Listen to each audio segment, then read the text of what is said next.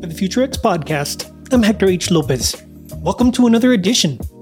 New technologies, demographic shifts, and the impact of the pandemic on our markets have been radically transforming the way organizations conduct business.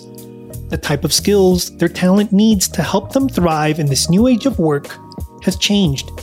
According to the World Economic Forum, nearly 50% of companies already expected that by 2020, automation would lead to some kind of reduction in their full-time workforce.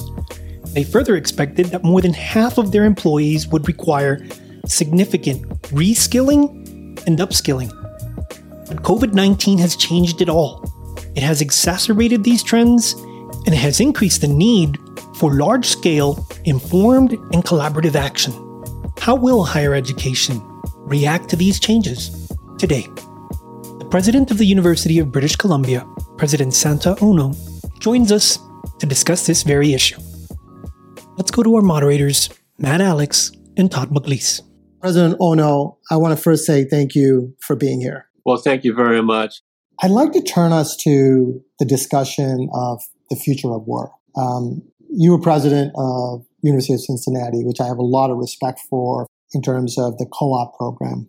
When you were there, it didn't look like what it does today. The technology is advancing at a much faster pace.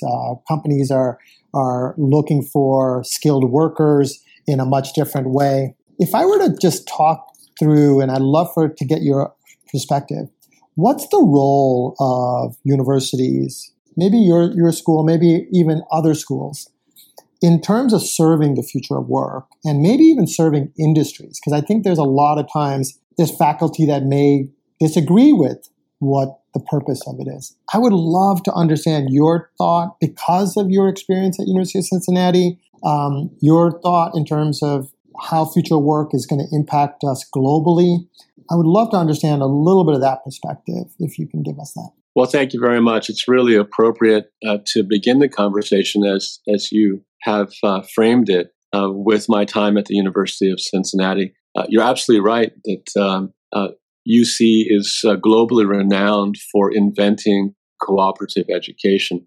One of its deans of education, Herman Schneider, who actually played a very, very important role in sort of engineering curricula nationally and internationally, introduced it as a concept. And the board of trustees of University of Cincinnati said, we'll allow you to do this experiment, but we may actually pull the plug if this radical experiment of integrating work experience in between time at university doesn't work. And it was a wild success. It's been something that has benefited the institution because it forms a bridge between what one learns in the classroom or the laboratory with what's needed in the working world.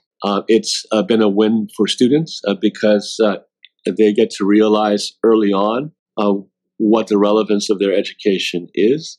And if you survey students, they say that it inspires them to continue. And so, they may spend some period of time in the class and then go do their first co-op. They're invigorated.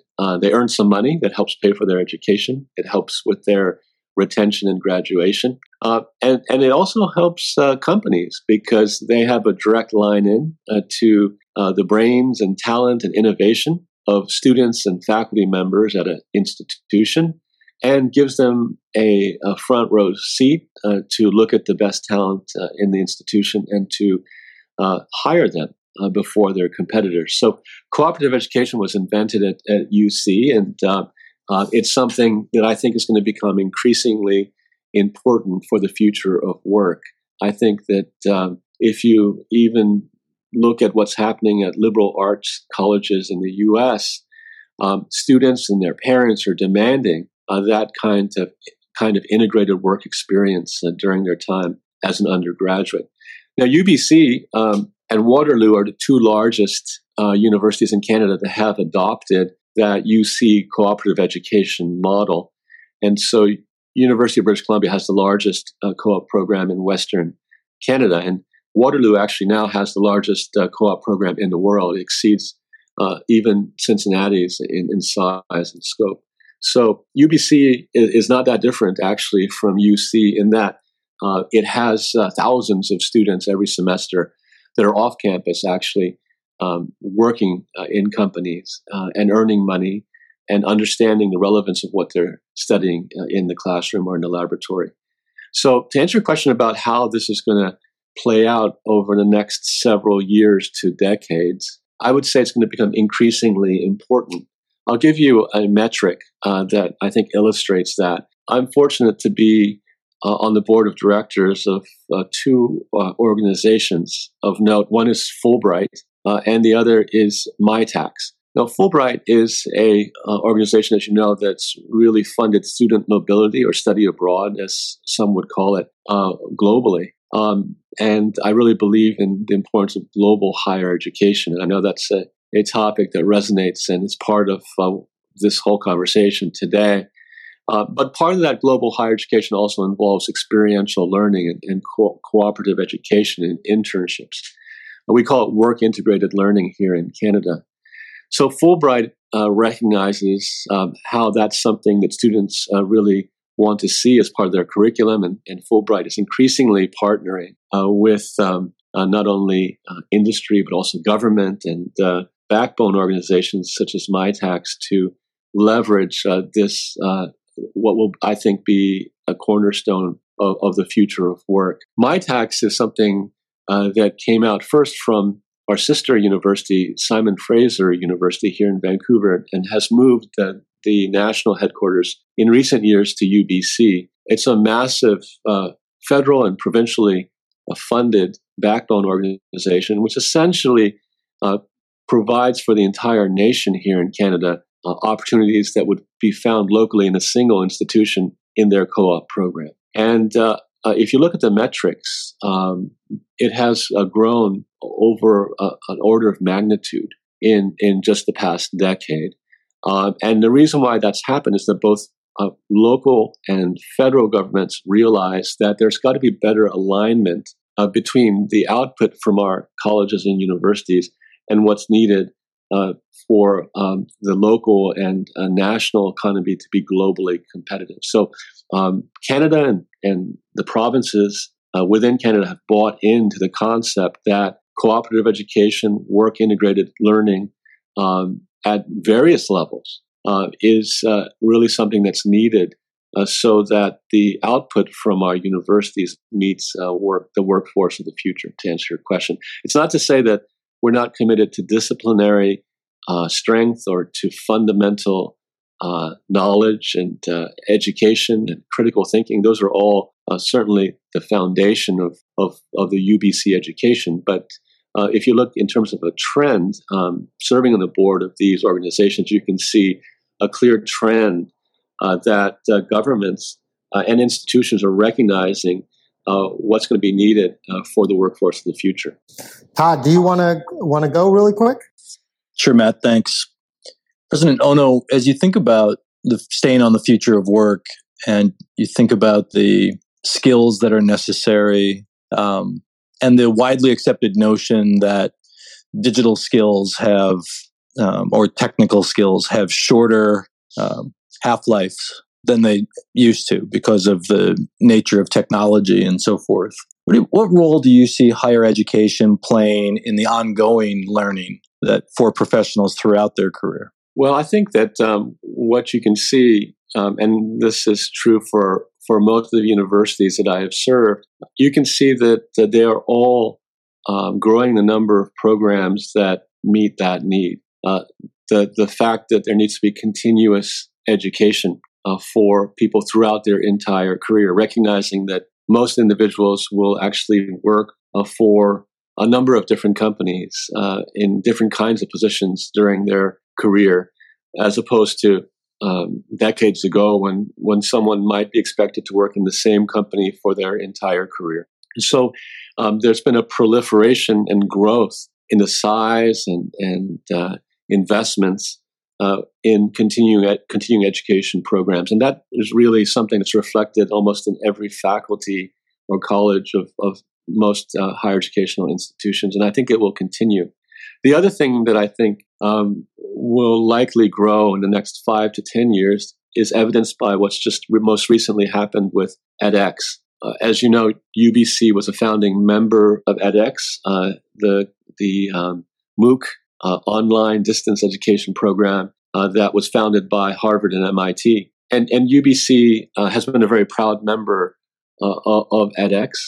And there are a number of courses that you can see that were created at UBC that are shared broadly. And I really believe in sharing education and the power of remote and MOOC courses in addressing affordability and access to knowledge to people from around the world who may not otherwise be able to access that kind of education. So I believe in that fervently. I think that that's going to grow. You probably know that edX was just sold, and that its business model will change. I think that's a recognition that the proportion of education that's delivered that way, perhaps in micro credentials, or to your point, very focused educational programs and courses around technologies that might be short-lived. They need to refresh them on a regular basis based upon demand in the workplace. I think that this is just going to grow moving forward, and you can see many universities really positioning themselves to tap into what were originally for-profit global networks, to use that as sort of a delivery modality for education and teaching that they can deliver globally in a very efficient manner. So you can see that Arizona State University, you can see that Northeastern University, my fellow presidents, Michael Crow and the president of Northeastern, you can see that they're thinking that way. My colleague at Purdue is thinking that way. So I think this is all a recognition of where things are headed. You're going to find some universities that embrace that, others that don't. A quick follow-up to that. Given your time at University of Cincinnati, you're probably aware of the Edelman Trust Barometer or Trust Index.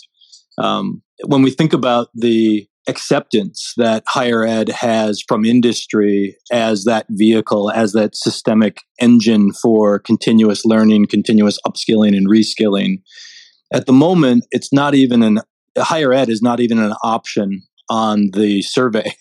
They trust the employer, they trust government, they trust NGOs first, et cetera, and higher ed's not an option. So I'm certain there's been some movement, some of which you've already indicated. I wonder what you think the key is for higher eds in terms of continuing to foster the relationship or the trust, because as you point out, we're talking about there's a wide range of projections, but up to 17 jobs in 5 different industries for Gen Z.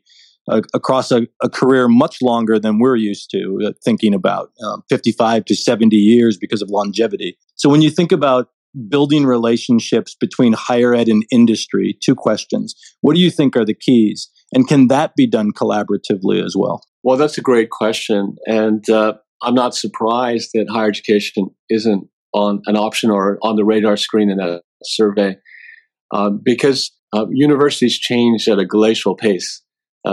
As you may know. And I want to preface everything by saying that the focus of universities to fundamental knowledge creation and a broad education shouldn't be lost. I think they're really critical for the formation of good human beings and citizens that think about things from a multidisciplinary perspective. So I'm going to start off by that. But there also is an aspect of education that I believe there's an expectation from students and also from governments and from companies that universities and colleges need to change. And different universities are more or less open to that demand. And I've seen many different attempts at aligning business needs, workforce needs, student demands in different jurisdictions. I've seen it nationally here in Canada. We have something called the Business Higher Education Roundtable. There was a similar roundtable in the state of Ohio when I was president of the University of Cincinnati. We have a similar kind of table here in Vancouver and in British Columbia. And I like to be very frank, work with government because I do believe as a public institution funded, in this case by the province of British Columbia. When I was president of the University of Cincinnati, we were funded to some degree by the state of Ohio. I think it's important to be accountable. It's important to listen to, when I was in Ohio, it was Governor John Kasich. I've worked closely with the previous premier of British Columbia, Christy Clark, and the current premier, John Horgan. We are funded by these jurisdictions, and we exist to educate the next generation. So I think it's appropriate. I think it's necessary for there to be a partnership. I also think it's very, very important to have conversations with industry.